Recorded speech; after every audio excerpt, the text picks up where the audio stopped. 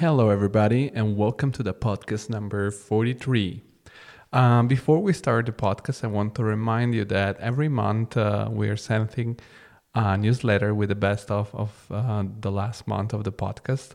So, yeah, this will be the day where we're sending the newsletter. So, if you wanna be part of it and be part of our creative tribe, just join the newsletter on the link below. Easily click, put your email, your name, and you're good to go. And so now I want to start by introducing you the guest of today, which is Tudor Vasilio. He's the founder of the Panoptikon. The Panoptikon is a Romanian archivist studio based in Bucharest, Romania. And the Panoptikon is also the winner of the Best Architectural Image Award 2019, given by CG Architect, which is basically the Oscars for archivists. So yeah, it was amazing having Tudor on the podcast. He's definitely an amazing entrepreneur, but he is also a thinker, a sort of philosopher. I think we barely talked really about archivists, but it was more about way of approaching things and way of approaching life and creativity. So it was really nice talking to him, and it was great meeting him. So I hope you're gonna enjoy our conversation and the rest of the podcast. And before we start, I want to remind you that also, if you like our work, the way to support us for free is just to click the links below and maybe follow us on Instagram or LinkedIn, Facebook. So Instagram is at TCI Podcast, and Facebook and LinkedIn are the Creative Insider pages. So thank you and enjoy the conversation.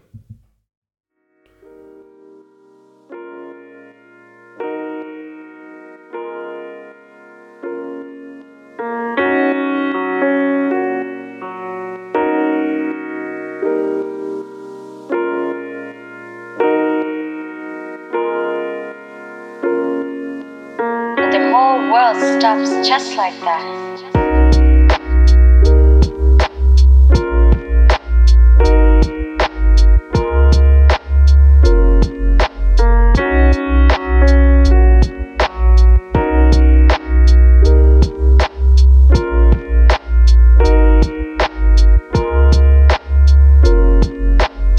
The whole world stops just like that.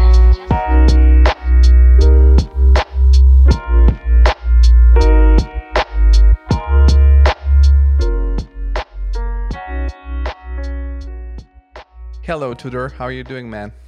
Hi, Georgie. Very well, my friend. Enjoying the sun beyond the clouds today. Yeah, we have actually finally, after like 3 months of clouds, a little bit of sun here in Frankfurt too. Uh, so Congratulations. so it's nice to see. It's finally the sun has come. You're the second guest of my podcast from Romania, and I'm always happy to have people from that area because, as you might know, I'm born in Bulgaria. I lived there until I was 7, 8, something like that, and then I moved to Italy. And in Italy, I had also lots of Romanian friends, so I have a lot of connections with Romania somehow. So it's cool That's to have awesome. That's have you awesome, on the pod. brother. Thanks for Yeah, inviting me. It's an honor. It's a pleasure. yeah, Even if we come in second, yeah. Well, it's good enough. yeah, It's good enough for me. good enough. Well, I have also I had to interview someone that was easier to get to you. You're the hardest. Don't do that, man. He's gonna be upset. I'm joking. It's all a No, we're joke. joking. We're joking, dude. So no, but that was like one thing pulls the other because through the podcast I did with Lucian, it was a very cool podcast. I had a lot of fun talking to him. We connected, and then I told her, "Why not? It's interesting to know more about more people from Romania and more creatives from there." And also was funny because in the beginning I didn't know what exactly your office do, and then I figured out that you did the images of a project which is currently being built, and I did the master thesis on that topic as an alternative project. So it was like so funny to talk to the images that to the guy who did the images, which I watched maybe for like months while I was. Yeah, yeah, that's a coincidence. It's nice when, you find someone who connected with the project, with the work, whoever did someone something previous to the what they were doing. There was also a project at some point we did for a major client. And at some point there was a guy on Instagram, and he was saying, I worked on that image. I'm the reason why there's an aerial shot that you used, and I did the original images, and then you took over and you just made an update. I was like, yeah, this is how it works. He used to work for the architect, and it was really nice to know the guy and appreciate the stuff that he had done. He had set up the views and all that, so we just took over and did the not so heavy lifting in the end. Well, that's also part of the job. I'm curious to know about your background because we don't know each other. So with every guest, I start from the beginning. I'm Yeah, curious sure. when in your life, I guess you're an architect Yes, I because am. I most am. most, most of the people in the business are from that with that background. Was there a moment in your life or someone in your family that drive you towards architecture, or how did that happen? For sure, for sure. My parents are architects. Um, their brother and sister. So my dad has a brother who's an architect. My mother has a sister who's an architect. So it was pretty obvious that at least one in the family would end up being an architect and going for that road. And it was me in the family. My sister's a psychologist. But she trained to get into the architecture school for like a year and a half, and she decided last minute it wasn't for her, so she took a different path. But yes, I was predetermined. Um, Maybe it was a voluntary thing, but I think the lifestyle, the attitude my parents had, the friends, sort of the parties that was during communist years in Romania when Ceausescu was still in power. So architects were sort of this privileged, not privileged financially or politically in any way. It's quite the opposite, but the open-minded discussions and the information that they actually wanted to have in their lives, and the music, the Beatles and rock and maybe punk, but not so much. Everything created this interesting vibe to what they were about, and I guess that I was attracted to that more than the work itself. It was just something that I wanted to be like, someone that I wanted to be like when I grew up. So it was predetermined for me at a very early age. Because you're the first one that I know that it's so it has a family so deeply into architecture because that's a lot of architects in the family. Do you think that because you mentioned they were listening this sort of different kind of music and having different kinds of topic, do you think that back in the days in that period of time that was their way to sort of have a little bit of a breath of freedom? Because I guess also in what they were designing and what they were doing, they weren't completely free, or how was that? Because it's interesting to me to know someone that. Absolutely, absolutely. Because I mean, the way things worked back then, um, of course, the state would impose everything in everything. So lives were pretty much set to be carried out within boundaries. There was control, obviously, secret police, phones were tapped, so everything was like a Big Brother system set in place. And the food was rationalized. You would have to get in line just to get a piece of butter, or meat you would only get once a week or once a month. It was pretty tough. But people were optimistic, and I guess they found ways around this thing. And I found the same in Cuba, where people are quite happy and well fed, and they lead pretty normal lives. You don't see starving children or starving adults. Of course, there's poverty, but they find ways around it, and there's a black market and stuff like that.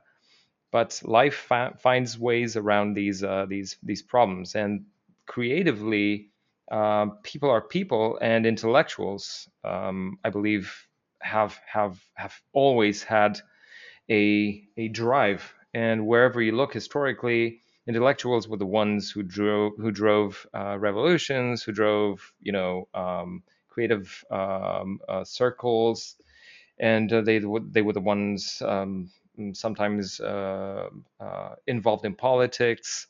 So I think it's only normal that architects, among the liberal practices, would become this kind of enclave of creativity and people trying to break free from the limitations. So yeah, these are the architects worldwide. Even nowadays, they all consider themselves to be a bit apart from the rest. Uh, I Yeah, believe.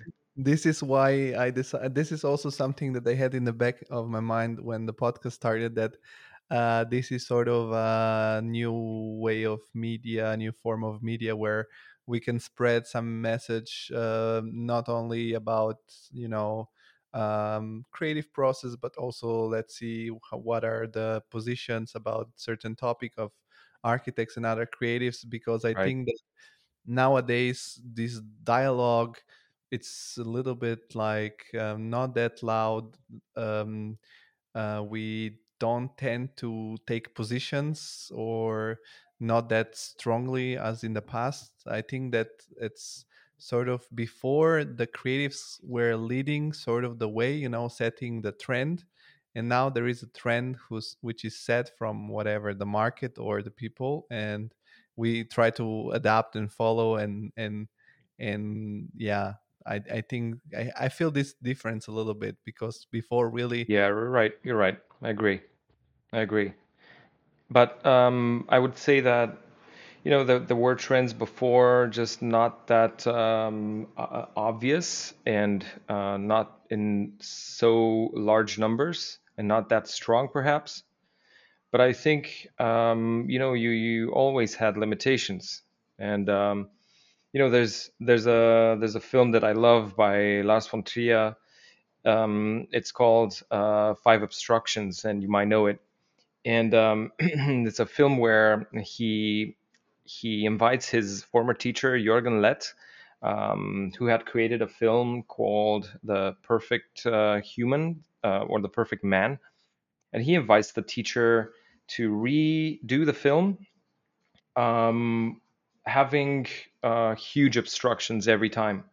So these obstructions are so great that the teacher himself is appalled by he can't he has difficulty finding ways to even produce a film with those limitations. One of them is like use only sequences of 1 second, and just produce a short film.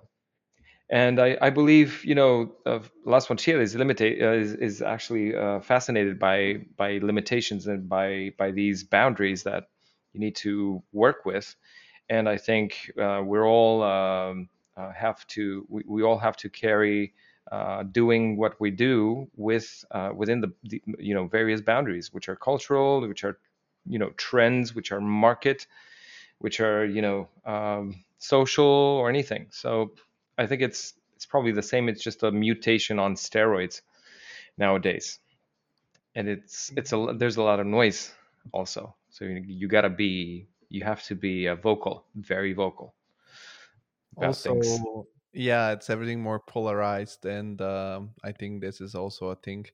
And so from the podcast with Lucian, I figure out, like he said, a little bit how people access the university in Romania. Did you study in Romania, and did the fact that you have so many relatives that already are architect helped you to prepare for that, or to guide you? Did you have like a homeschool for getting into the architectural university, or was it as hard as for anyone else? Um, Hard it was. I mean, hard work, definitely. Except for my parents being architects, and I being fascinated with, I don't know, drawing as any child is. Um, I had to take some, some drawing classes before the exam, because without the drawing classes, you cannot pass the exam. And that that took a couple of years. Almost everyone who wants to enter university has to pass through at least a couple of years of training, because the exam is really tough. I mean, you have technical drawing, you have artistic drawing. Um, it's tough, and then you have math. So you also need to have some classes around math if you're not good at math, as I used to be. uh, as I wasn't actually, because I sucked at math and physics and all that stuff. Although anyhow, so it my parents didn't prepare me for that. I had to do it on the side. So that's how we managed to pass the exam. All of us architects in Bucharest. Yeah, it's similar to what I've heard about Bulgaria, because there you need to draw very well and to do like a test of math and physics. In Rome, where I started studying to access the university, I needed to pass like a test with 80 questions, and they were not all related to architecture, because Wow, the idea of the Italian system and how you access universities, that you have to give opportunity to everyone to get into the university. And you don't like what I liked about Italy is that nobody needs to take extra classes for entering the university, because in countries like Bulgaria, Romania, people like me and you are lucky enough, but there are other people maybe not from the main cities, or that's right. which the educational system really, if you're not born a genius somehow, That's you right. won't be able to level up your social level. It's going to be hard. That's a misfortune of these systems, where there's a high entry barrier, and unless your parents invest in you, and I know many people who didn't have the means to do that, or they entered university and then they had to maybe cancel because their parents couldn't afford to pay their schooling fees. I know people like that, and it's unfair. And I was lucky, with having parents who could afford this. And then I was lucky to go study in Switzerland, and I was lucky to go study in the Netherlands with scholarship, definitely. Along the Switzerland was my second year. Um, Eindhoven was my fifth year. I always came back after these years for some reason. But without the support of my parents, I wouldn't have been able to go there and stay there. Even if like, I mean, Switzerland and both Switzerland and Netherlands require guarantees. So you need to have money placed into an account that guarantees that you have the means to support yourself while you're there. And I remember when I was in Switzerland, my parents needed to have an account in US dollar, which was pretty um, hard to have, but back then in '98. And my father had a friend who was some president at Citibank, and that guy helped my dad. So they were colleagues in this MBA, executive MBA that they took together, and that's how they knew each other. My dad's not a bank CEO or anything, so he he was able to open an account and I don't know, have some money put in there so I could just go study. So So you yeah, so you it's not fair in my view, and the system still runs, unfortunately. Yes, it's something that it's like very clear to me as someone that's, because I'm in a this sort of very weird situation where I'm Bulgarian, but I have lived most of my time abroad, and you can see with distance the whole situation, the whole picture, and you have also like you can compare with countries like, I mean, Italy is not the most advanced in sort of social politics country in Europe or in the world. But and also, for example, in Italy, there is a proportional system of the fees of the university, which means like if your parents are like architect and they earn more than somebody that's whose parents are maybe I don't know, working on a construction place or earning less money, then you'll pay less university. So that even if you're coming from a or not, for example, we had some Albanian guys at our university which just came to study, and they didn't have anything like really on their own, so they didn't pay anything for university, which for me was a pretty good system. And but you said you did 1 year in Romania and then you went to Switzerland with some exchange program, or how did that work? That worked. That was supposed to be a full scholarship for the entire, I don't know, 5 years of university. It was the University of Mario Botta in Mendrisio, the Accademia di Architettura di Mendrisio. You might know it. And the thing is, the place was quite small, so it was just their third year.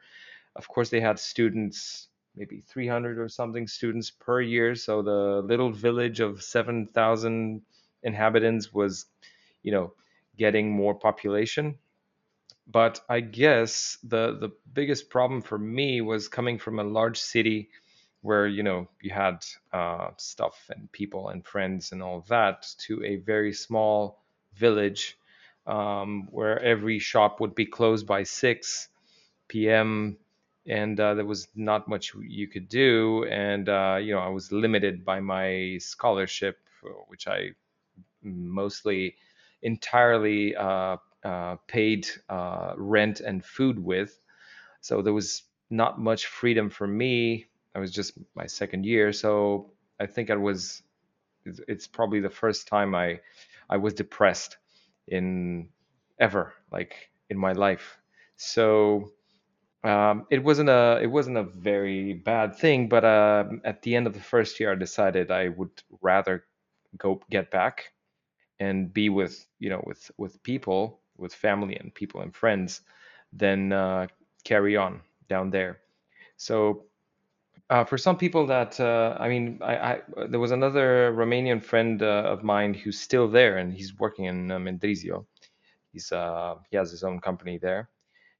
He came from a smaller town somewhere in Romania, and he wasn't bothered at all by the silence and by the lack of action like I was. So it was just, I think, just this kind of pressure, and my mental health, I guess, was more important than the benefits. Benefits were huge. I mean, you had all the teachers. You had Peter Zumthor. You had um, you know amazing names in architecture and architecture history, people who wrote architecture books.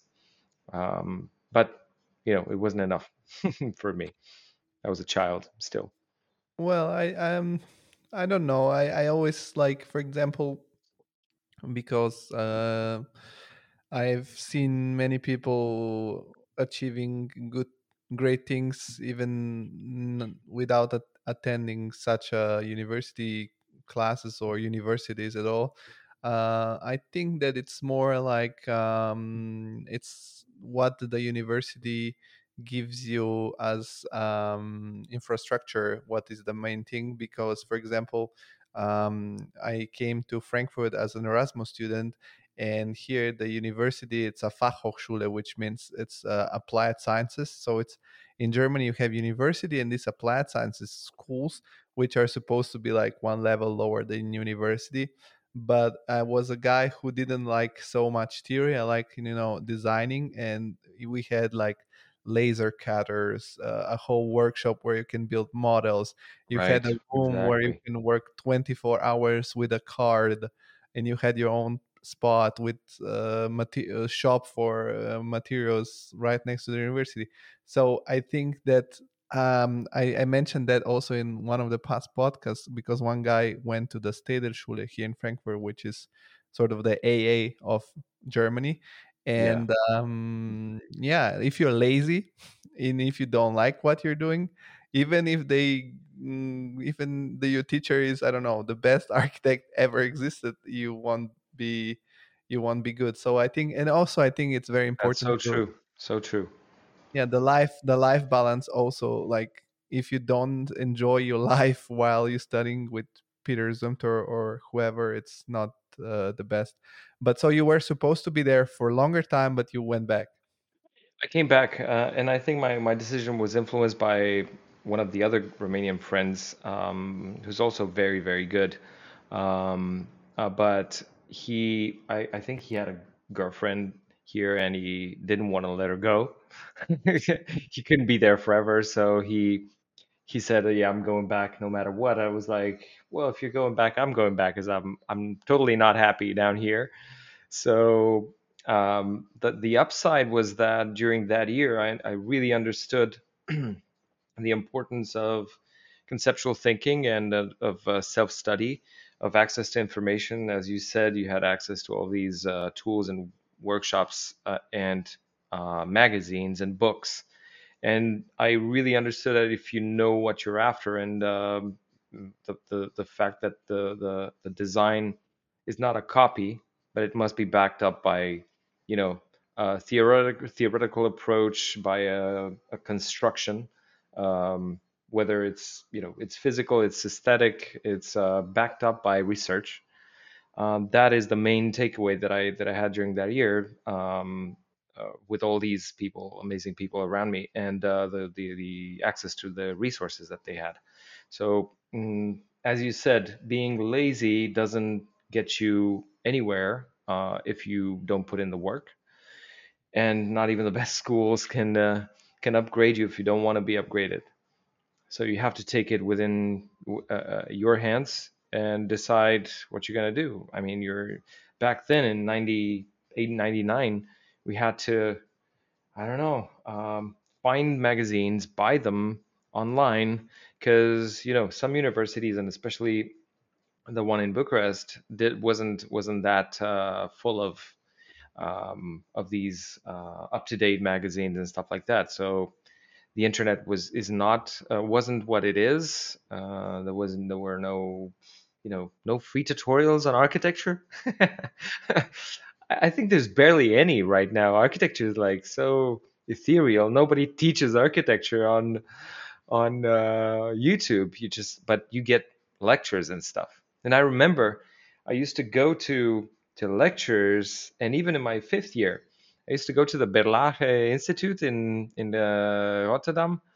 That was, Berlage is one of the top post grad schools, very, very expensive. And it took many, many years for them to eventually decide to upload their lectures online for free, because you'd have to pay to get there and see the lectures. But the mindset was so different, and you really needed to pay heavy dollar, as they say, for information, and that's pretty sad. But that's how it was. But I think that nowadays is on the contrary, because a few years ago I have a friend who is teaching some classes at the university here in Frankfurt. So I went to the presentation of the projects of the students. They were like first year students, and or second year, something like that. And due to the fact that now you have everything online, like imagine like every single person you think about, if you Google them and you go on YouTube, for example, you'll find lectures from the AA, from Harvard, from, like, you could really have on right away, or even on your phone, the lecture of the high, the best of the best. And these guys, when they presented their project, and I suggested them like to look at this thing and that other thing, online, because myself, I was very obsessed with doing my projects. Like and I wanted to do the best possible project. I would reverse engineer also like the drawings, like take the colors, the trees, the stuff like that. And I would do sort of researches online, and then I'll be like, okay, this guy. I would go on Google Maps, for example, and search for Mhm. architects in Denmark, and then I would go through all the websites and find them on YouTube and stuff like that. And nowadays there is not so much curiosity because there is abundance of, I think, of information, and people are like, whatever, like it's there, It's I the cannot. flip side. The flip Yeah, side of too much information. yeah, and But yeah. I think we need to find focus, and I don't know who's responsible for finding, for giving these people focus. Um, I know that I had to upgrade my central core database. I was aware, most of the time I was aware I didn't know enough, and probably that's one of my traits. I'm very very curious all the time. So probably for me now it's the best time because there's so much I didn't have when I grew up, and I find myself during weekends or in evenings just going through video after video at 2x speed just to get more information. And my books, I listen to them at 2x or even more if possible, um, because I'm just discovering, lectures that I knew existed or didn't know existed that kind of inspire me. And these are architecture related stuff. Of course, ArchViz and all that is also there, but architecture, film, photography, photographers talking about their work. Rem Koolhaas speaking 5 years ago about I don't know, about the rural aspects of the world, and he's like super super um, present with the same discourse today. I mean, he's super relevant. Um, there's definitely too much information, but I guess it's just a way of curating that you need to be aware of. You have to be a curator of your information to craft who you want to become. That's exactly right. And you mentioned you went to the Netherlands. What happened? Because you were 1 year in Switzerland, then you went back to Romania for how long? I don't know. I think for three, 2, 3, 4, something like 3 or 4 years. And my Oh, you fifth were year studying. was, You, yeah, I studied in Romania. I was also lucky to have a teacher who's super super cool. He's called Dorin Stefan, um, and he's one of the cooler architects and fresh, open-minded people that work around here. And it was really cool. I mean, doing the projects along those years was a pleasure because we had to do our research and support all the decisions that we were making. At least that's what I was doing, and a couple of friends of mine, a few friends of mine that I was really close with, they were also into research and finding new ways of doing things. Of course, there were people around us who were happy with copying some visualization style and some picture in a magazine. And for us, it was just not the way. Not that I'm a great architect now, because I'm obviously incompetent after so many years of doing just ArchViz. But it was my greatest love in life, architecture, I would say. and at what point you decided to go to the Netherlands? They had these opportunities almost every year, and I remember I applied to go to Paris, once, and I got the scholarship. I think it was my fourth year, my third or fourth year. But the Paris La Seine University that I had gotten into for a year, I looked it up. Some friends told me it's not that good. Probably I shouldn't have listened to them, um, and I should have just gone for it. But I decided to wait. So in my fifth year, there was another opportunity for another scholarship, and it was just an exam of I think English language, and it was like obvious. It was so easy for me. So I got this shot and I took it, and I really appreciated it. I mean, it was once again an eye-opening experience, realizing that how advanced and how open and how um, I don't know, open I would say people were towards students, how the whole mindset was fully um, rooted in other values than the local ones. Can't say how much it means for anyone to grab the opportunity of studying in a different school. It just changes you, and it rewires, it repoints you in life. I think it's not about spending the rest of your life in, I don't know, wherever you want to go in France or whatnot. It's just personal growth, and it's intellectual growth. It's assuming and acknowledging the fact that you cannot cheat on your exams like a local like everyone does. It's a culture of cheating in Romania, I believe. If you haven't studied, you just write things down on a small piece of paper and you just pass the exam.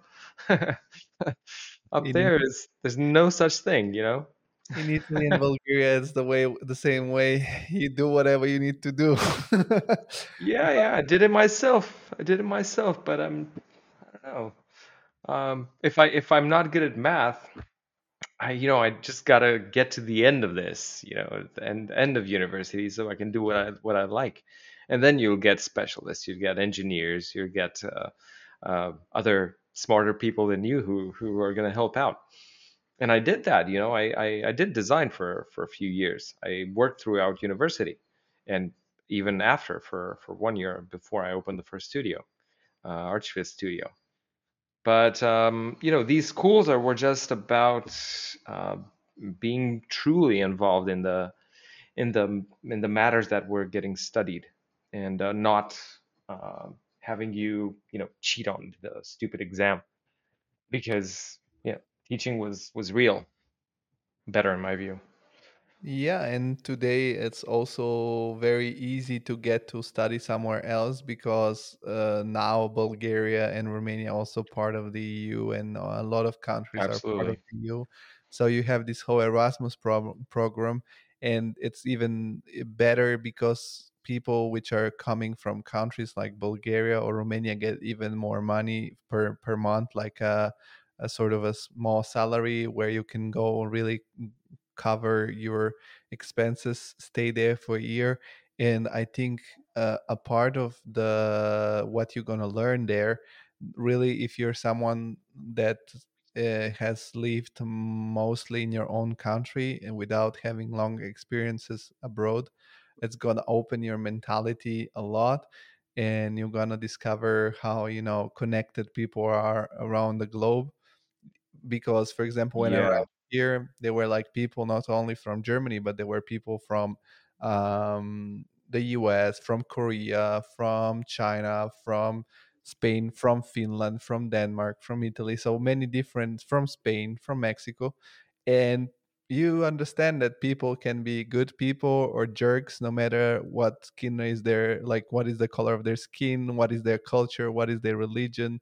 And I think it's something very open minding, and like I think in a union like the EU, that should be mandatory and should be more like supported economically, so that more and more Yeah, people man, I think you're take. you're absolutely right. You should do an exchange. at some point. And it's not just for the mind and for the, for the soul, for friends, but you also get a network that later in life you may want to appreciate. If even if you just a globetrot around and you can meet some of your ex university friends or colleagues. You have friends in Italy, you have friends in France. These people, eventually will create architecture and will work, and they will have their own offices, or they will work for someone, and this becomes your network. And I'm not saying that it's an absolute like source of leads for someone who goes to school and makes friends, but it kind of matters. It matters. And exchanging and going abroad just exposes you to other people who can connect you to other people. And these studios and wherever I'm looking, I mean, I'm not just talking about the Romanian studios that are doing ArchViz that and working internationally, but other people. Most of them have just changed schools, or they have worked for international studios abroad, and that's where they connected to people who later in life just brought them leads, or friends. Referrals from friends are far more potent than any cold email or cold call you would try to do as a during your sales process, which you know how it works. Yeah, I've said that already in the past, that I see these exchange programs like the modern way of serving before you were used to serve in the army or social service. Nowadays, they should do like 1 year where you gone somewhere for 1 year, you pick up a country or whatever, or like even if it's a similar country to yours, different one, you go there for a year. It's not that bad as serving in the military. You learn also some side things like cooking for yourself, cleaning yourself, and stuff like that. And then you get this new mindset, which it will be benefit the whole economy and the social life, I think, inside a melting pot of cultures like the EU. But you mentioned you opened your first office after university. How did you transition from university to being a professional? Did you start in Romania or did you start somewhere else? So the thing with architecture is, an architect needs to be skilled at. He needs to have presentation skills. I took a class in Eindhoven called presentation skills or something like that, and it was about not just it wasn't about rendering or anything. It was just about communicating your ideas. And until then, I hadn't. I mean, I had realized it was important to be a pro at it, but it then became quite clear to me that the way I was pushing visualization into my projects, and this was also due to a friend of mine who was very skilled at this stuff, and we were kind of learning together. And since we were good at it and we had done work along the university for ourselves and for other people, I even had created some images for my dad. He's an architect, obviously, so he kind of needed help on some things.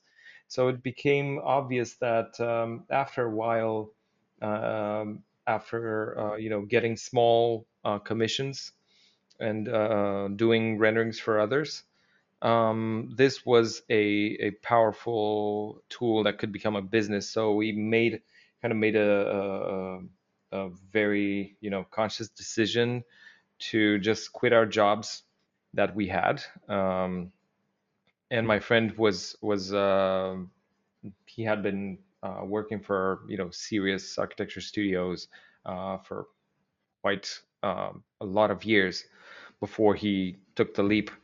And I used to do the same, but there was one shot after my first year of really being full time employed, not after I finished studying. when there was this opportunity to work on a real estate project, large scale residential project. Also came this opportunity came from a friend of my sister. She pushed this project. She said like, "Can you guys do this? Because I know your sister told me you're doing renderings and stuff like that. Let's talk. Let me know what you think." And this she was working for Colliers, the real estate consultancy, and then most of the projects that they did with their clients that they consulted for, they passed through our hands. So we were pretty lucky to start, big in a way. Quality of the work, we kept on pushing it and pushing it, and of course, eventually it turned into a business really quickly. And also, everything that followed was around building a business and whatever followed after that. But That was this the first beginning. this first studio was already towards archivists, not like architecture. We had a couple of streams, let's call them. We mainly got together to create to do ArcViz, and we did that. In parallel, we would also take occasional design commissions, architecture design, classical architectural design commissions. My friend and his wife, I think they were more into that than I was. So we occasionally were working on design projects. Eventually, I decided to completely drop that line because I couldn't do everything, and I realized I didn't have the skill and the knowledge, because I wasn't doing it full time, and my main focus was on ArchViz, in fact. And that went on for like 7 years till we decided to separate and do it on our own. We went through the first recession together. You know, we switched from real estate to architecture design firms, and that's when we kind of went global. We went out of the local market into the global market with architecture design studios. Did somehow help you the fact that you come from a family of architects to get these first leads, because in the architectural field and industry it's always important, to have like references in, by that I mean like a portfolio where you show projects that are built or have been done, and I mean, coming from a family which is already has done something, for sure it made you more legit, or you think that there was anything connected with that in the beginning? I don't think there was much around that because the leads came from me going in doing architecture. I mean, going to architecture school, being involved with visualization across all my projects and other people's projects. And we both, me and my partner, we both had a portfolio that showed that there was some skill in there. And the family just became a side story to that.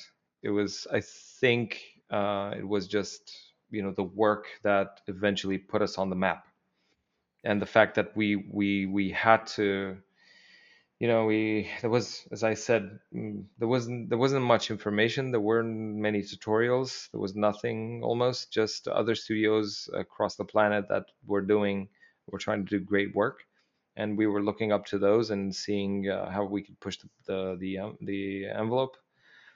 And I think that became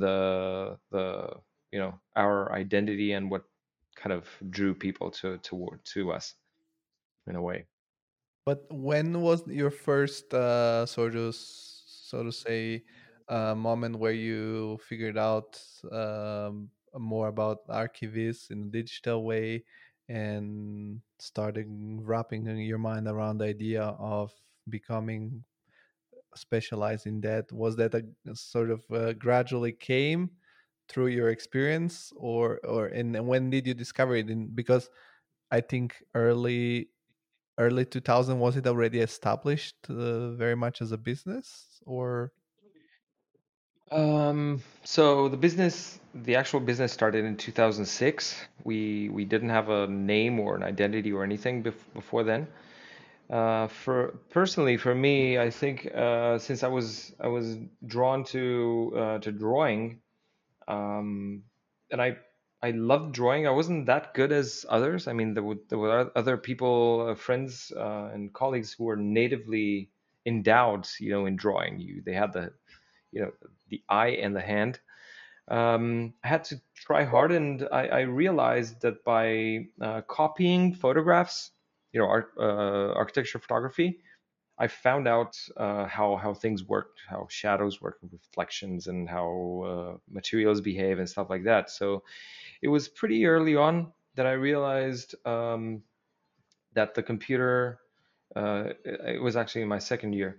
I had a computer in my home, but it just wasn't good enough. So seeing renderings being done, and of course there was no V-Ray back then. So when we found V-Ray, we were like, mind blown. We were using Brazil for a while. Brazil was so slow.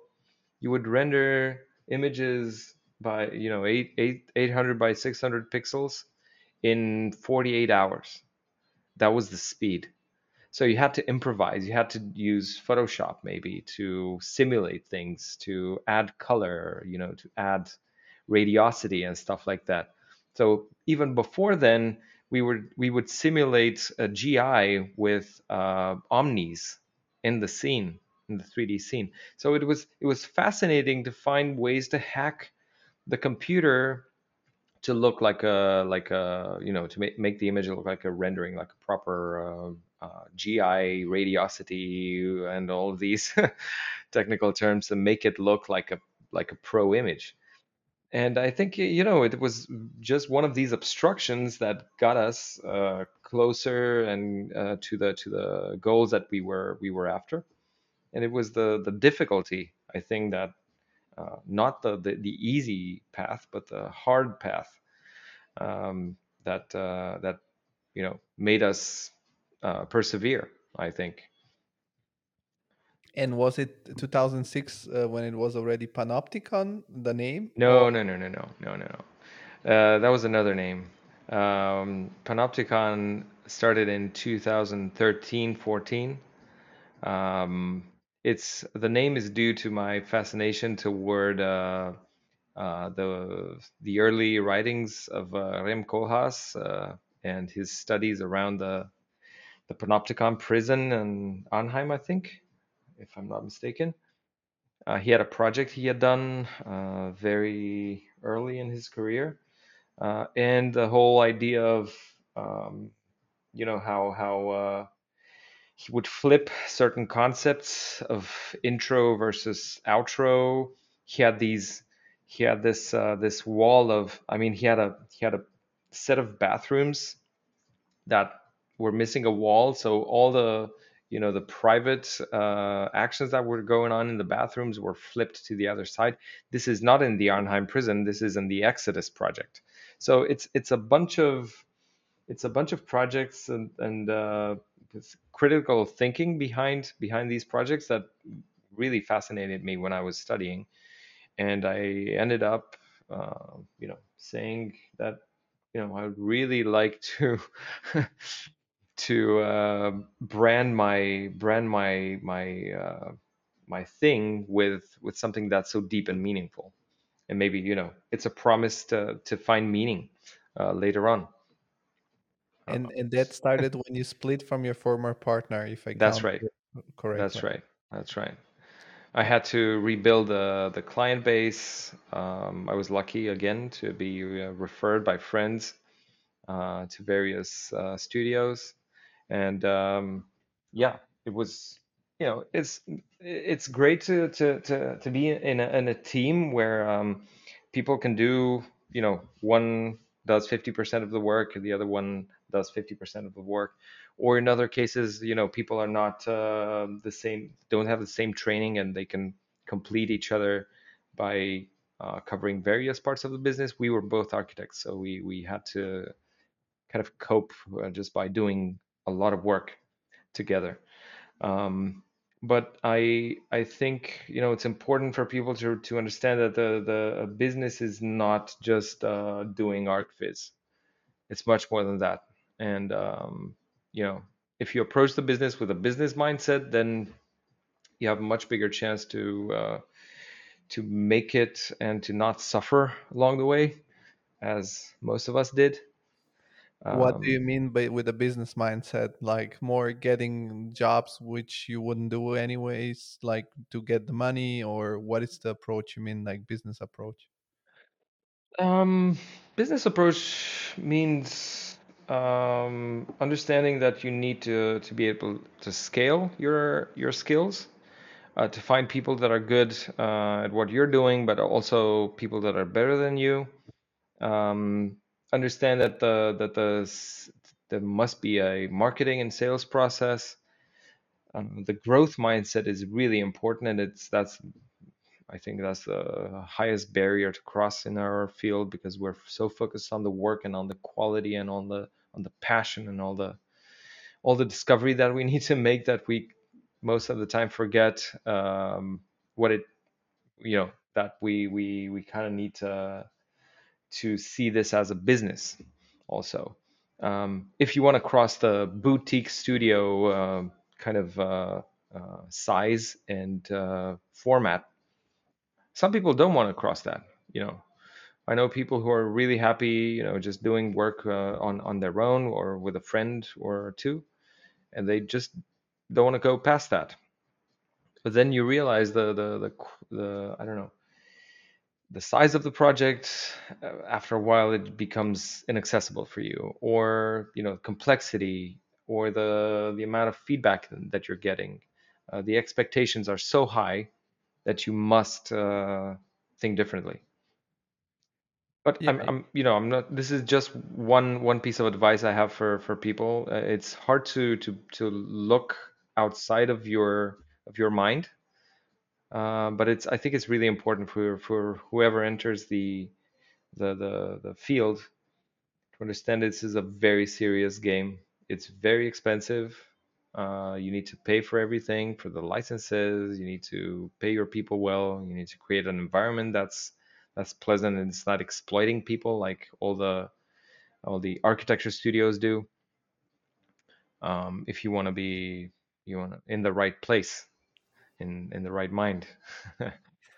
yeah, I think that's very like this is something recurring that I hear from entrepreneurs, and I like to read biographies of I like to read biographies in general because they're like about someone that has done something. And I read, for example, the biography of Jack Ma, the guy that Yeah. allegedly it's still alive and runs Alibaba, or it's disappeared anyways. And he says like first is the client, second are the employees, and third are the shareholders.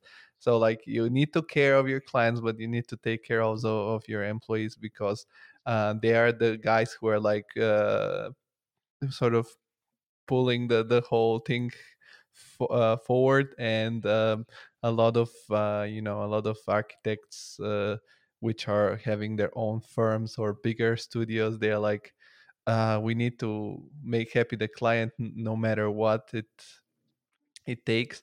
And if you have constantly people coming and going from your firm, it's also expensive for you, because you need to make them first adapt to your workflow, and then yeah, educate them, sort of, I guess, because when you start a new job, it's not always like clack you take a piece off and put another. Yeah, So so true, so true. I can give you an example. I mean, thinking when to push back the request of a client is the topic for. It has been the topic for architects and mostly visualizers. So if you check out the videos that are being put out lately, everybody talks about when do you say no? And it after a while becomes quite clear that the happiness of whoever's making that image or that film or whatever deliverable you're creating, or just a mindset or a design, right? You can design as a visualizer. You're doing design, concept design, but it's still design. So whoever's making that should be happy. If the way the client treats the work that he's doing with you, or treats you eventually, I mean, it's not personal. It's almost never personal. But the way you let them treat you impacts the happiness and the mindset of whoever works for you and with you. So I think it's you have to make a decision: make the client happy or make your people happy. And I would guess that my conclusion, um, you know, will be make our people happy and start from there. Because, as you said, if people go, you're left with nothing.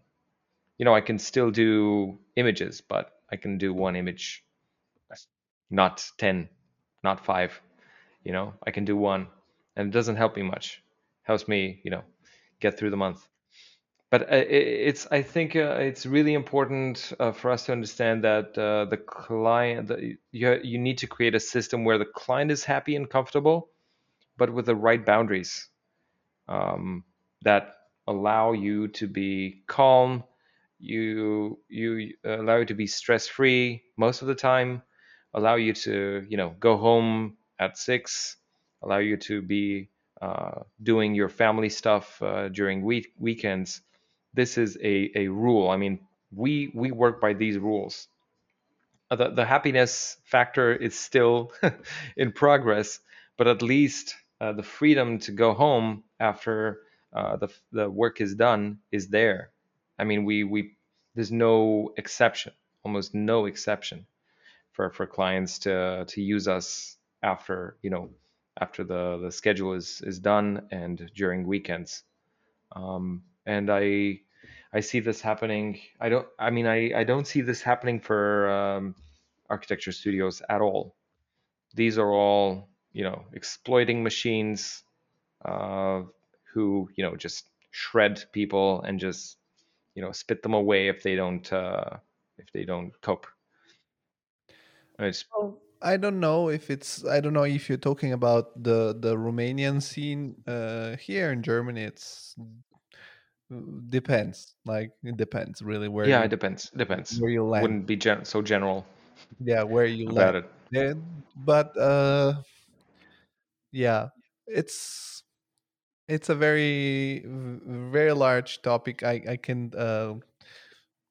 I have never been on your side, so like I'm still pretty fresh in the field because I work full time only now. I think 4 years, something like that. So I have experience as as an employee, but never had my own business. Never had a team to lead. So I cannot say from your perspective. From my perspective, is sometimes as an employee you feel frustrated because your work, it's some reflection of a decision that you haven't taken.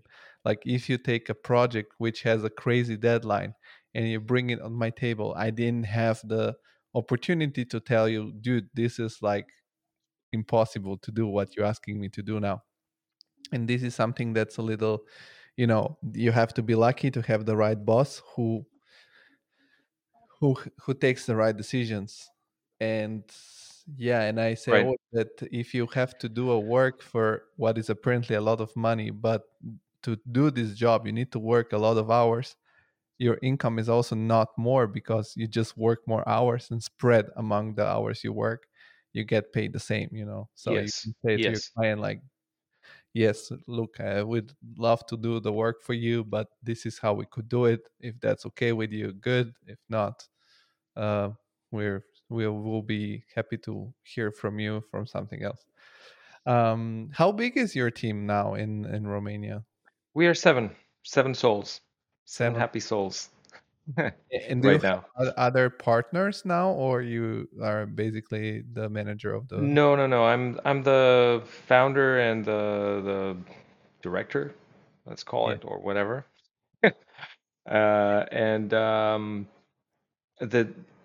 it's it's it's me powered by, we are powered by these amazing people, um, rowing at the same boat. That's called Panoptikon, and I'm doing my best to, to handle all these, to juggle all these balls, like, happiness of for everybody, happiness of the client, money, sales, between brackets, because there's almost no sales process going on, managing our income, investing. It's super cool. It's super cool. I mean, I'm so passionate about these things. It's incredible how I never got bored.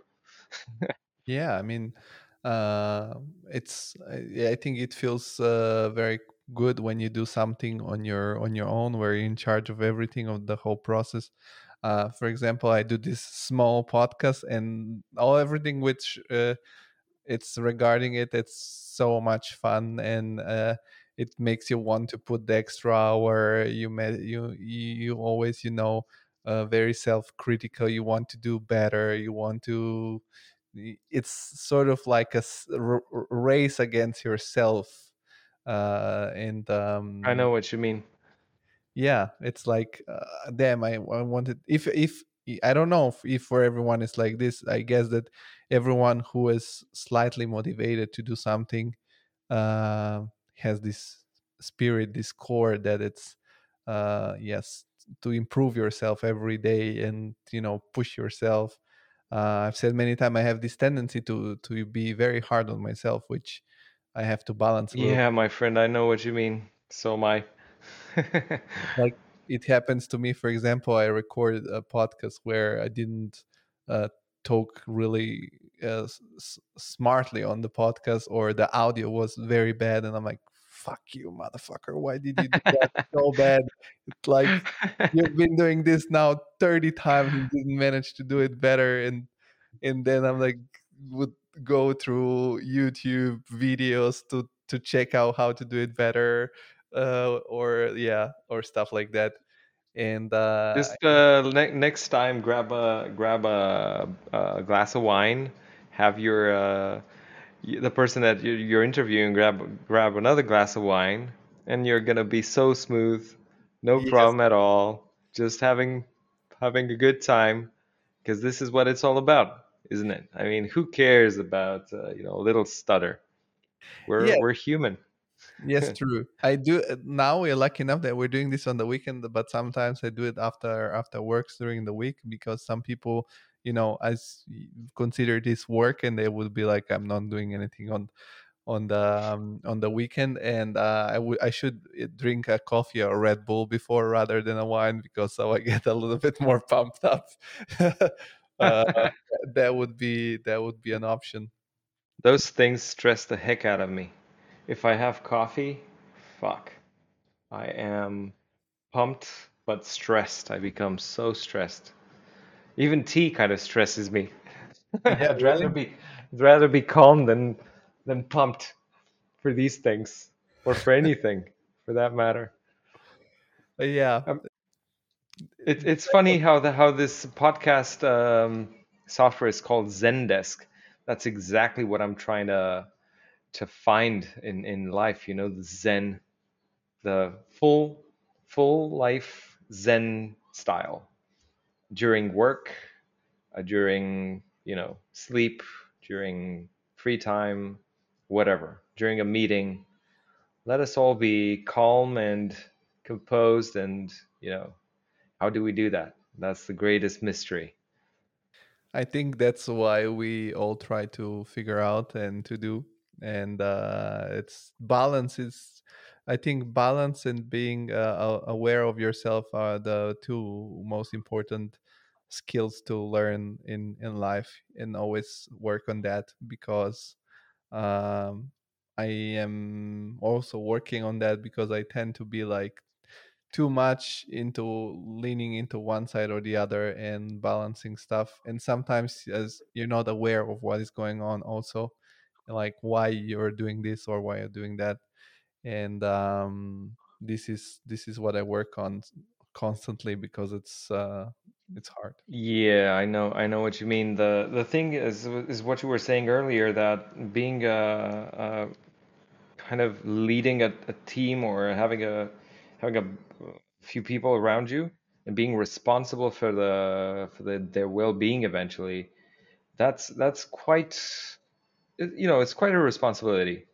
I mean, some people tend to take it lightly and say, whatever, we don't have enough money to pay the wages or stuff like that. That's really hardcore. And every decision, every sentence that you put out, everything matters. And it's really important for us as founders or team leaders, let's say, to be aware of these things. And we're not perfect. If if you talk to someone and you're saying stuff in a certain way, and you can be mad, you can be sad, you can be whatever life and clients make you feel like, this gets passed on.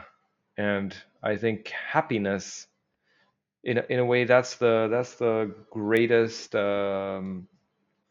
challenge in this in any work. I think it's about making, or at least ensuring, that people can be happy. If they chose not to be, then it's their problem.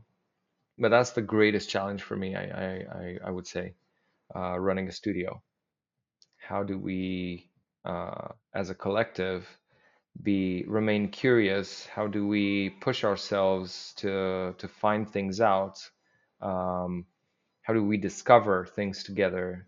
How do we create, a happy place where we work? I From our conversation, in my opinion, I could feel that you're very, you are also a lot into practice, but also a lot into theory. And from your background in architecture and what you have told me, you like to, listen to presentations, to books, to read. I'm curious, did you read some literature on how to lead a team, or how to run a business somehow, like some, or you figure it out along the process? Because I've spoken on the podcast already with, for example, Eric, who is the founder of Luxigon. And when I asked him this question, he's like, "No, you just do, and then Fucking do it. fuck reading, you just start doing it." But he maybe is a natural, so like, because also he said similar stuff like you did about the team. So I'm wondering, is it in your case also some of your natural sides to be compassionate towards your team and people who work for you, or did you read also about these topics? I think for me, it started off with my own life, since architecture is about working nights and weekends. So it really started with drawing, and the classes that we were taking were during weekends, and then you had so many assignments to do to complete by the next week or month, that you had to spend nights and nights and nights doing them. And this was pre-university. Then university, the same, projects and stuff, drinking, 2 bottles of Coke in a day with peanuts or whatnot. So it was just a continuous stream of identical approach to work, and everybody was doing it. So I thought, if I have a business, then the business must run on different in different terms. because I knew I would get burned out, and I wouldn't want the people that work with me to feel the same, despair at the end of the week that, this is the norm and you have to do things this way. So it was a responsible decision to switch, to make the switch. And then maybe, I did read, stuff. I looked stuff up on leadership, maybe Simon Sinek, for instance.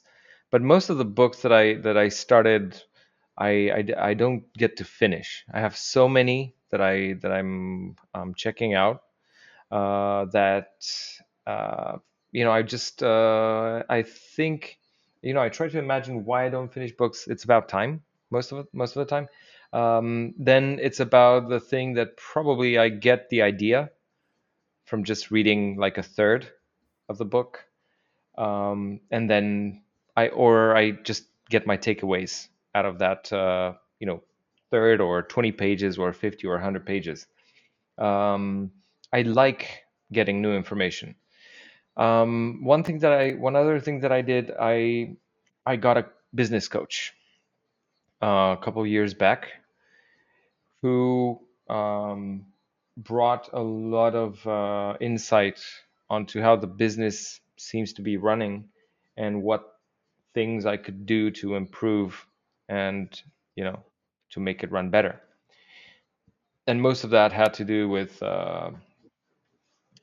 standardizing certain things, parametrizing, if I can, uh, say it like that, other things, um, getting these meetings between, ourselves in here, to work differently, to involve people.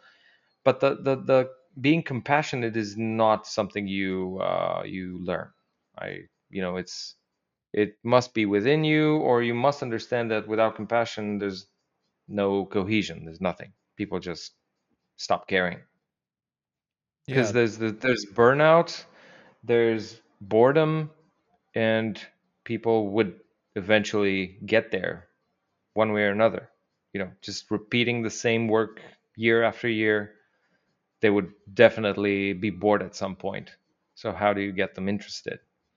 If you're pushing them so hard that their teeth will drop, it's just not gonna happen.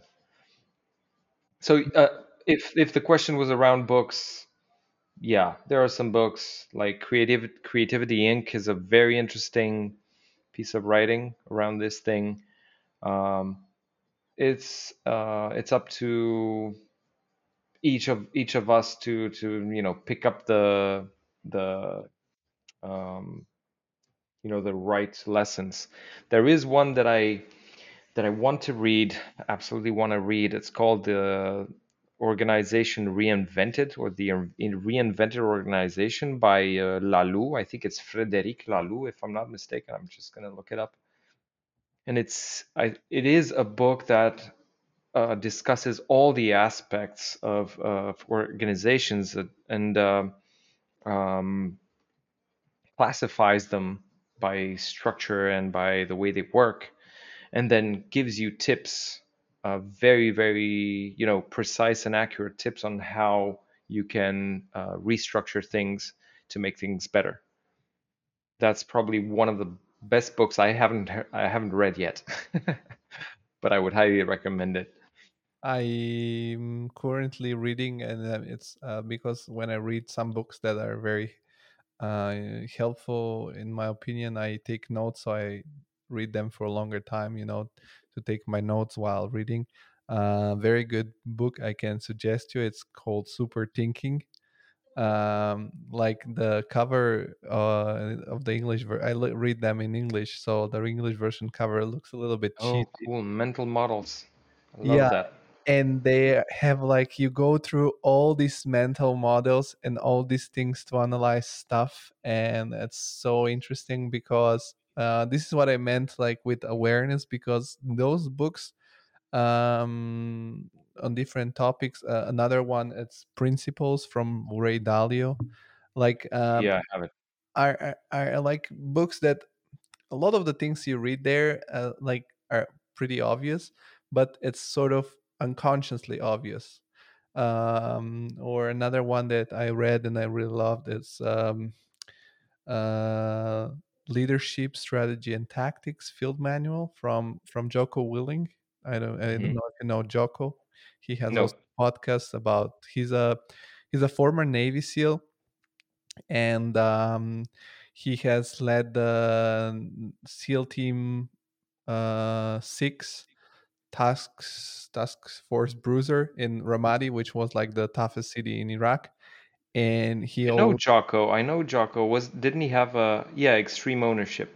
That's the yeah, one that I got and I started, and I thought it was a bit too militarish for uh, me. But well, this this, sounds better.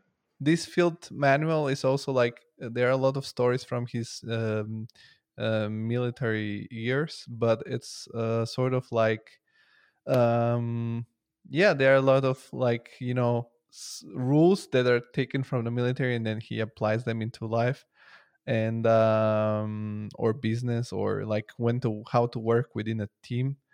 And it's interesting because, for example, this extreme ownership made me think about something really stupid which happened in my life. For example, when I was a kid and I would do something disappointing, my mom would never tell me like, "I'm so disappointed of you." She would say something like, um, "Damn it, why did it happen? I must haven't guide you enough, or I must haven't like, maybe I didn't do the right job with you to explain why is this wrong." And when she would say that, I would feel way worse because I would be like, "No, you did. I'm like Mm. the wrong one." So, and this is something that happens in your life, and you're not aware where it happens. But when then you read, you think, "Oh yeah, that was extreme ownership because she didn't tell me you disappointed me." I'm like, because if you go to someone and tell like you did that, then they would fire Yeah. that. But if Yes. you say like, That's "I must be very wrong," powerful. yeah. So it's, and this is a stupid example that's nothing to do with military. It's like my mom telling me I must have done something wrong if you did this. And there was one little thing that when I was But thinking. how did you conclude that you would have felt better if she had told you that you're to blame, or No, I wouldn't. or I I don't would. know, someone else is to blame? No, I wouldn't feel better, but I would have reacted differently. Like, Hmm. because the fact that if somebody comes and puts accusation on you, you tend to be like, "No, no, like you are You get wrong." defensive. Yeah, and sometimes also, I don't know, sometimes we tend to a lot of times to complain about others, but then you have to take this thing personally and be like, I don't know, if my employee didn't do the right thing, I must have and explain enough. Or in of course you always need to know like where is the limit. Like, there are some times where you say, okay, I've tried really everything, it is what it is. But for example, I do that a lot, at home with other things, like, I don't know, in my relationship. Sometimes when I think like, uh, why this is done this way, I think, okay, I decided to be with this partner, with this girl, so I have to accept the way she's because I picked the decision. So it is what it is. And then you feel a little bit like relaxed, not like, so like, you avoid a lot of these pointless discussions even in your like daily life. I think there's a great quality to being an overthinker, and to being empathetical with people around you. You have to be careful not to overdo it, not to over blame yourself for things. Oh, But that's where we need to find balance between how much is our responsibility and how much is the responsibility of others. Because if you set the ground rules for something, and the ground rules are being ignored by someone who knows they should yeah, be yeah. going by those rules. I mean, they can be in your relationship, in the office, at I don't know, wherever on the street. Then this is one thing. I mean, extreme ownership around things that you think you're responsible for. Then there's the tone and the voice in which you express these things, and that's really important. And sometimes it's disconnected from the actual thing. I mean, voicing these ideas and the way you talk to people, that's another huge topic. And of course, you can blame yourself or say I don't care in your mind, but the way you create this canvas of leadership or comfort or um, conversation, that's a totally different skill that we must learn, and it's not native to anyone. I'm afraid Yeah, we definitely must train ourselves it, in it that direction. it's so funny that you're mentioning this because you have started reading this book, Extreme Ownership, and then that was the first book.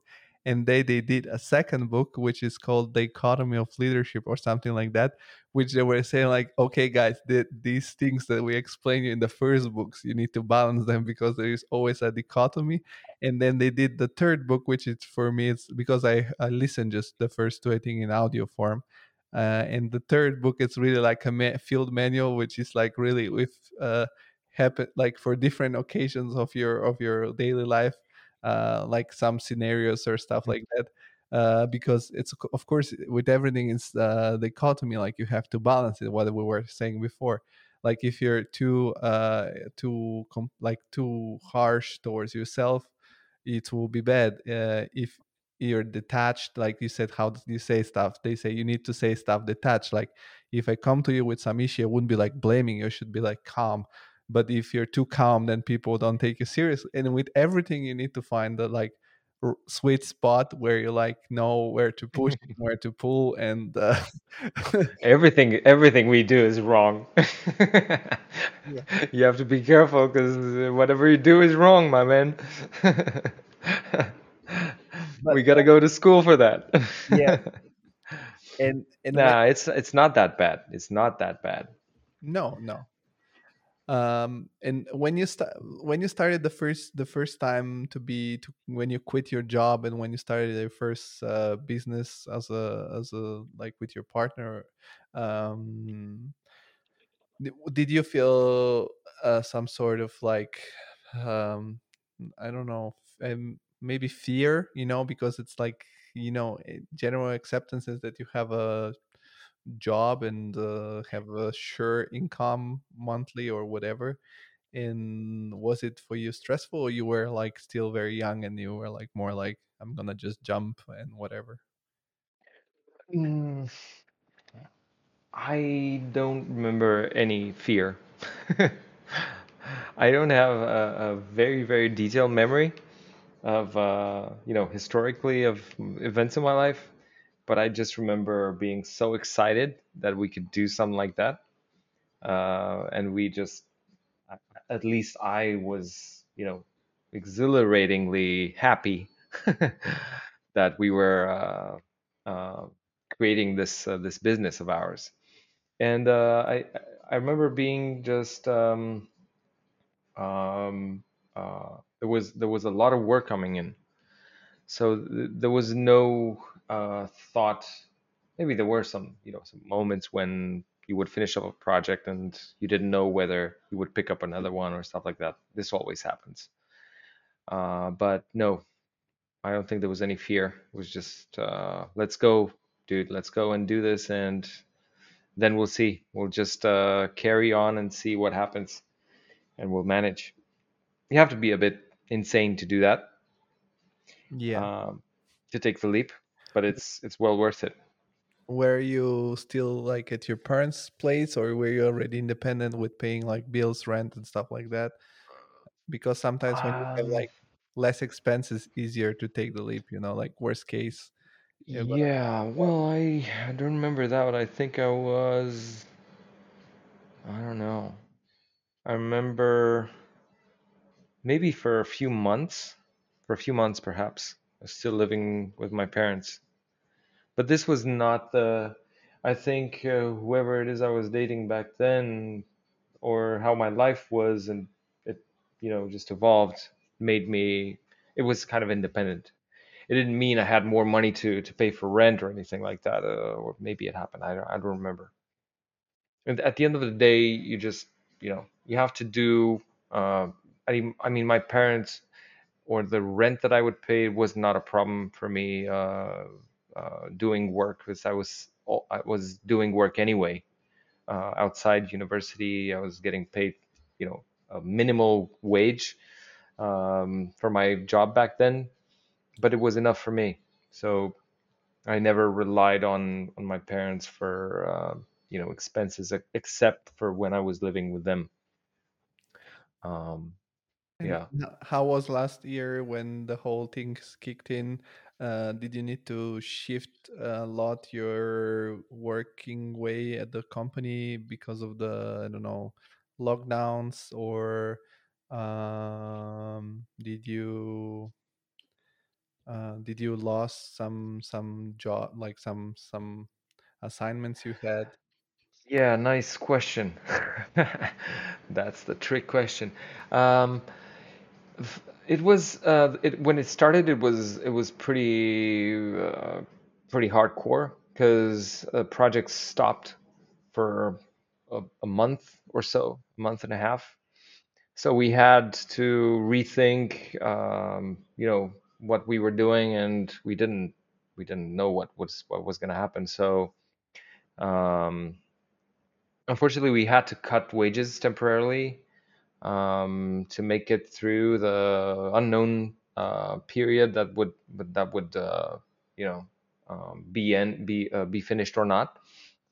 So for a while, we had to do that. We struggled to. I mean, we decided to stay in the space that we are still in, um, right now, because it's a very cool place to be in, to work out of. And eventually, we decided to, for everybody to go home and work from home, to remote in on the computers in the office. I was there, all the time, because I live, on the same street, with the office, so it's really easy for me.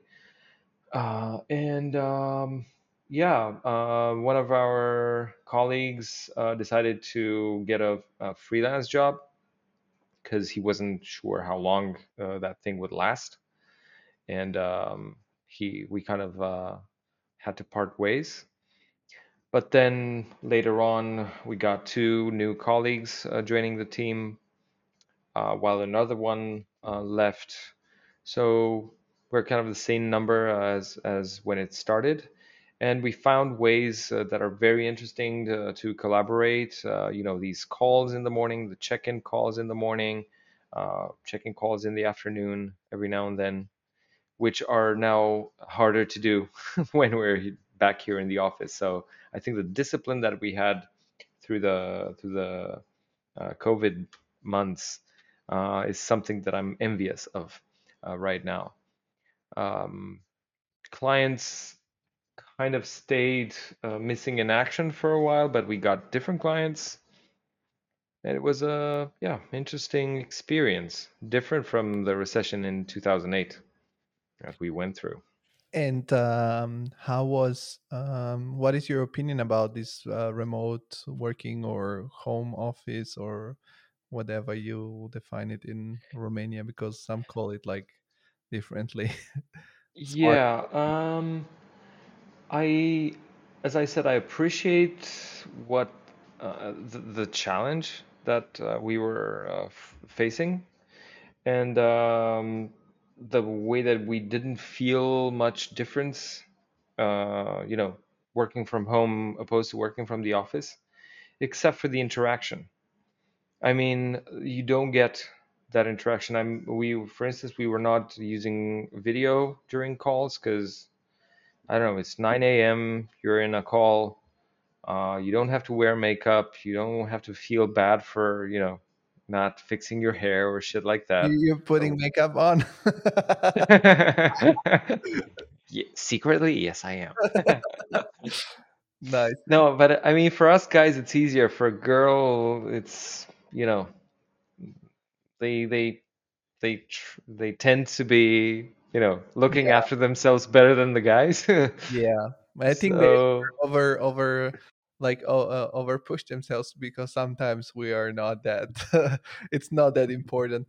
But in general, like if like from now on, let's say if tomorrow it was everything to come back to whatever it was before, would you be still open to be like with some of your employees to be like, if you want to work 2 3 days from home or 4 days from home, or to like would that be a chance for you?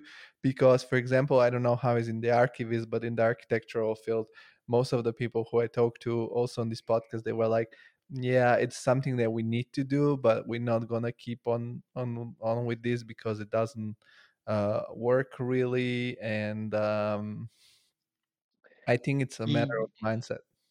yeah, it's a matter of mindset. It's also a practical thing. As I said, the human interaction is not there, and it's very important, especially when you get new people joining the team.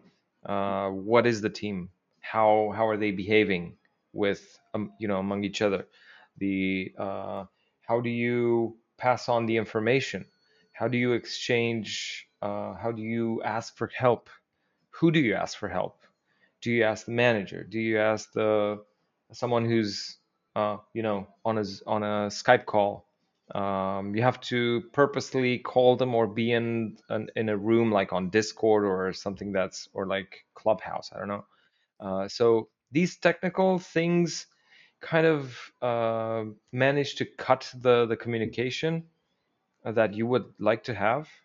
And then there's a synchronicity between what a person does when they're at home and what your schedule is in the office, because we keep the schedule pretty tight. I mean, we start at 9, we finish up at 6. So when you're home, you try to you become a freestyler of you know you get your cat and you extend your lunch, and maybe I don't know, you take some time off at 11 or something. So uh, people who are not with you in that apartment, when can they rely on you? These are the things that we found are a bit daunting when doing this remote thing. And I don't want to be, like, install this software that's counting the hours and the moves of your mouse, right? This is not how it works. You have to commit, and it's difficult for a team to work like that, even if there's an upside. The downsides are the cohesion, the team cohesion, and communication is not the same. So I wouldn't be so confident in having, maybe temporarily, but if there are ways to go around it, I would definitely choose being here with everybody, so we can, interact as humans. That's really important for us. Yeah, I think the myself, most of the time I go to the office, but sometimes I stay home, but not most of the week. I'm in the office. We wear masks, and every time you leave your place, you need to wear a Yes. mask and stuff like that. Yeah. And Yeah. I think there is something into going in the office, as you said, relationship, team building. The one thing that I think it's really easy to do when you're together in the office, it's when you have this quick question about this one little thing, and then you can ask that, and that's something that really Precisely.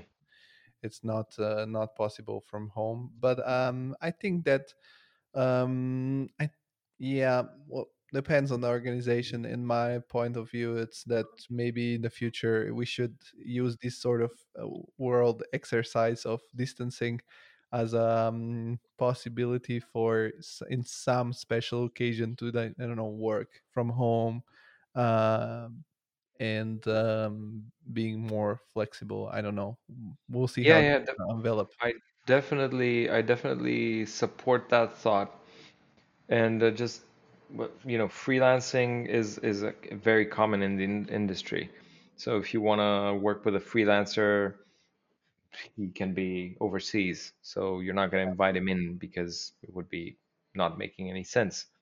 So if you have a system put in place which can manage the project with the involvement of someone who's working outside the office, then it's pretty easy to extend that system to the whole team. The only thing is, I mean, you need to have a control center, right? So if the flight control people would be remote, you would still need to some you need someone who with the eyes in the tower, and that's why you have several of those people because they can cover 360 degrees, right? So this, I think it's kind of the same thing, in my opinion. Decide on who's the core team and who's managing stuff from the center, and then who can be satellite.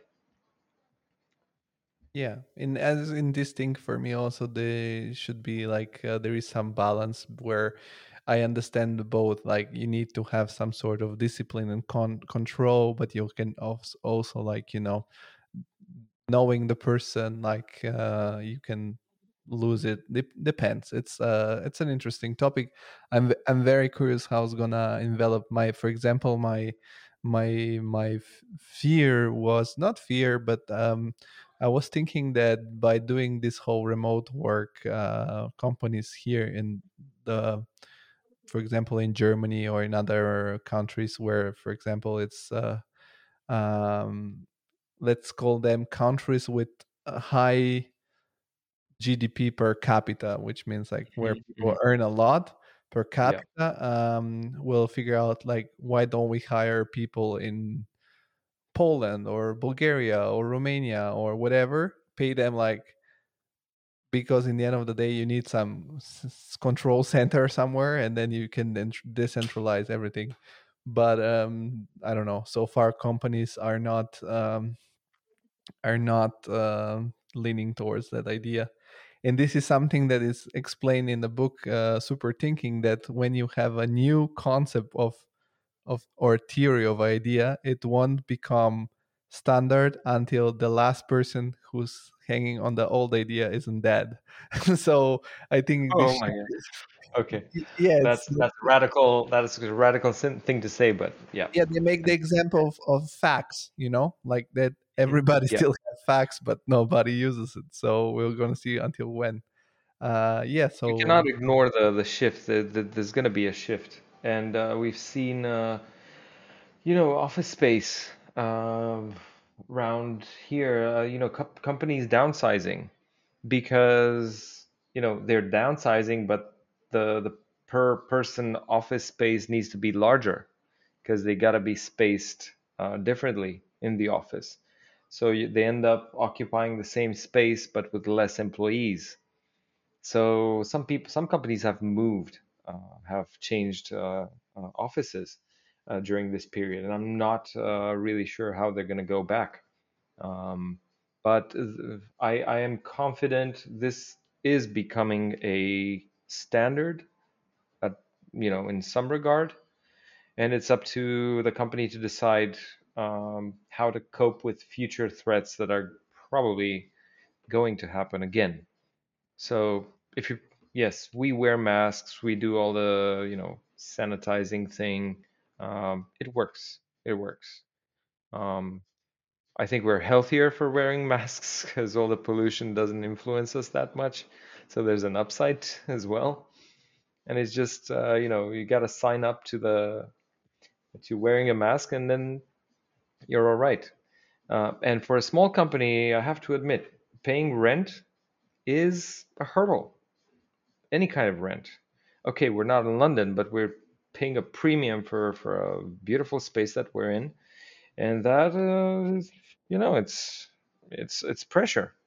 It would have been so much easier, and if everybody told me, "Why do you still care for this space? Just give it up, move into a smaller place or something, an apartment or something."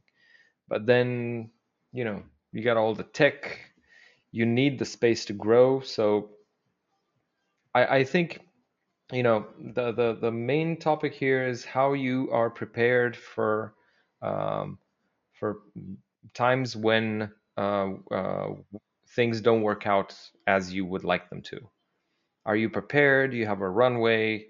Do you get by? I mean, do you run your business in a way that produces enough revenue for you to just blow shit like this away without even thinking about it? Of course, you're affected, but it. That's what I was saying earlier. This is a serious game, and you gotta play it like a pro, right? So um, times when you don't get jobs, these happen. You will lose projects. This will happen.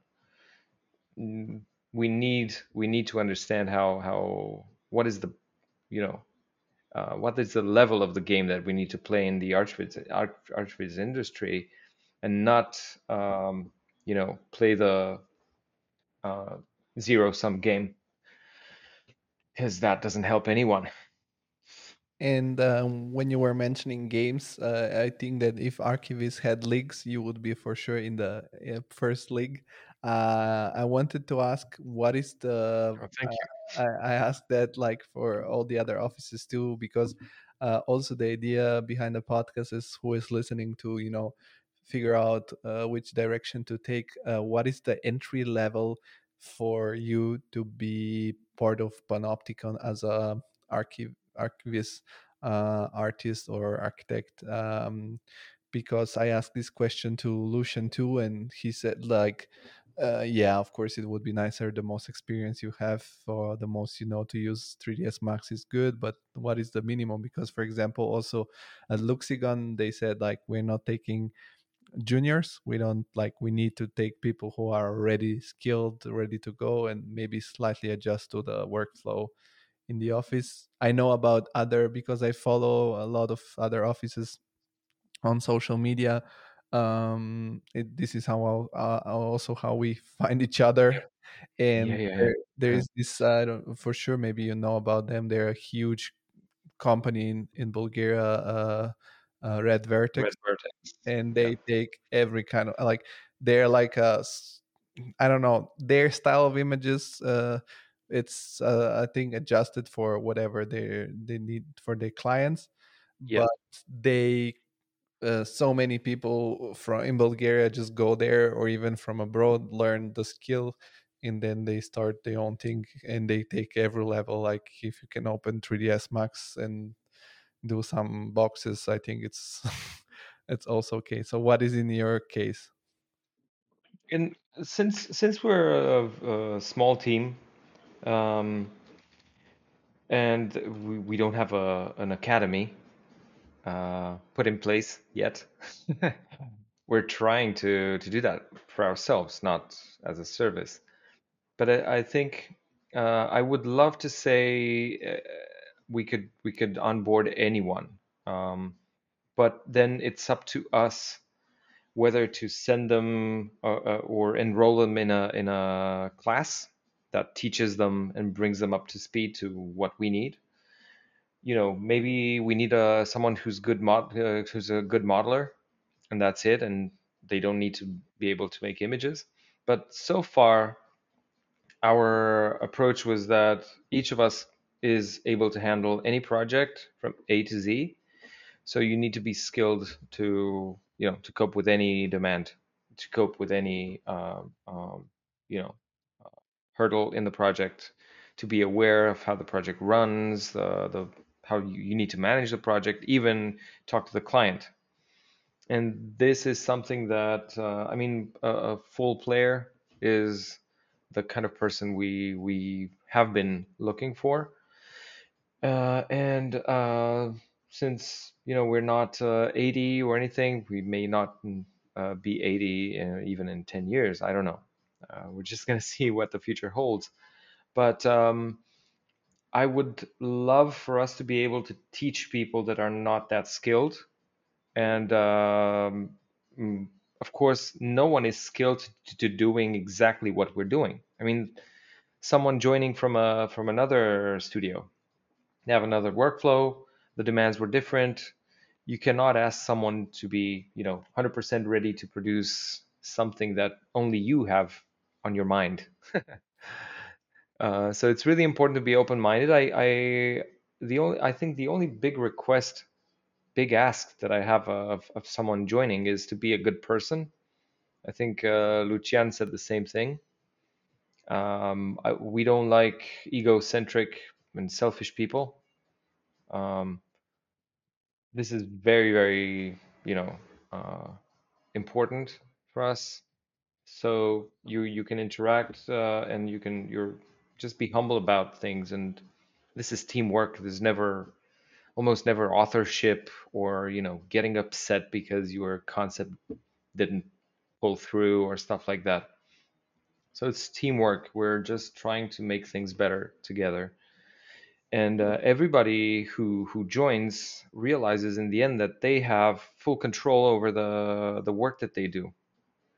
It's not me or a colleague or anyone else telling them what to do, but there is art direction that goes into these projects, which eventually will align the projects with our ethos and our goals and the client goals. And then there's also a certain way of working, a certain preset um, I don't know, workflow, or I don't know how to call it, tools. It's, you're sitting down in a chair where everything is pretty much set. So you can output an image in 5 minutes. That's a good image.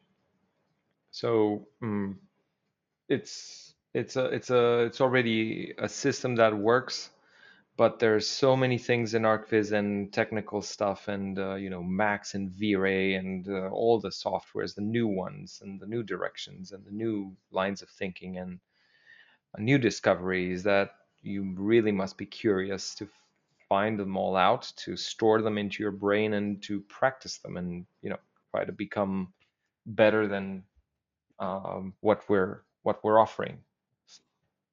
Are you guys all from Romania at your office currently, or are there some internationals?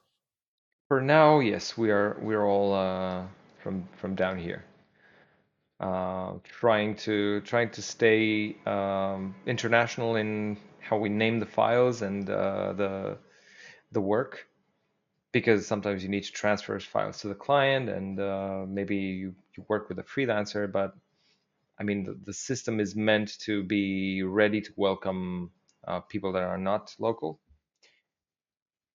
but we haven't made that step yet, except for freelance artists that we may work with. I think we could go all day long talking about different topics because I think you have many sides as a person, as a character, many polygons, if I can can use a term from You're artists. very high res, very Very high res. shameless, and I don't want to take the all your time away from your weekend. It's a It's pleasure, nice man. to talk. I want to conclude now in the like we're trying to do small improvements along the way, and we talked a lot about reading in this episode. But I want to ask you if you could say what was in your life some book or movie or even a song or any kind of media that it's was remarkable for you or somehow pops up now in your mind so that you can share and the listeners might decide to go with it. Yeah, yeah. Well, that's a great question because I am a music buff, first of all. I'm a film buff, secondly. Music was with me since I was a child. Was my parents would play classical music ever since I was born, so I was just like rigged into music. And I remember one particular album that I got when I was like 10 maybe, or 9 or 10, which was the soundtrack for by Vangelis for Blade Runner. And I hadn't seen the film. And I tell you, it was so immersive that when I got to see the film, it all clicked. It was like exactly the same feeling. It was so aligned to what was sonically there. And it was a fascination for me, this film, because it stuck with me for the rest of my life. And I was really, really young when I saw it. So I think music is something that informs the way I see image making. Although, many people would say, yeah, look at photography, look at film. Every film that you see is a part, visual parts, uh, sound, whether it's just, sound effects or a dialogue, but music is there all the time. And I think, there's a sort of melancholy to the stuff, to the way I see the maximum impact in an image, maybe a romantic approach, but it's I think it's really important to be honest about what your inspirations are and try to find the exact, as you asked me, do you remember something in your past? Dig deep in your past, and not try don't try to go by the trends, but dig and see whether you can use something in your past, in your mind, in your soul, that can inform the work that you do, because being honest about it is really the best thing you can do. um yeah, that's kind of my main inspiration in in life, I believe. And now, I was so happy with the next one. um it completely shifted that idea I had about Blade Runner. It's it's much darker. It's much rougher. There's almost no music in this one, and that's a lesson to learn. You can't stay romantic for the rest of your life. Sometimes you gotta be shape shifting, and we all need to shape shift after a while. We need to remain relevant. So yeah, it's a discovery process in life. Nice, man. It was super inspiring talking to you. I said to Lucian too that as soon as traveling issues are off, I want to travel a little bit around and visit my guests. So I hope that I will be able You're welcome. to visit also your office and you in Bucharest, and it to make my first Romanian visit. Now I have a Anytime, dude. complete reason. Anytime. Before we Be so happy conclude, to see you here. where can people shout out? Where can people find more about your work online? So that and I'm gonna for sure link it in the description of the episode. Yes, the website is the Panoptikon with a K.com. The Instagram is the dot Panoptikon, at the dot Panoptikon. And of course, on the website, you would find links to the Behance, to Facebook, to Instagram, and all that stuff. I'm gonna put everything in the description of the episode, and also I want to shout out again that if the people like the podcast, can support it on social media at TCI Podcast Instagram, LinkedIn, and Facebook, The Creative Insider. And we have a newsletter where you can get the best of every month in written form, so that you avoid distractions. So join the newsletter, and thank you very much, and thank you, Tudor. Thank you, Georgie. Thanks a lot. I really appreciate it. It was a huge pleasure and a huge honor to talk to you. Really admire the work that you do and the resilience. So many episodes that I still have to discover, and I recommend everybody to take a look at the podcast and go through each one. It's pure knowledge for free. Thank you, man. Thank you. Have a good weekend. Bye bye. You too, my friend. Bye.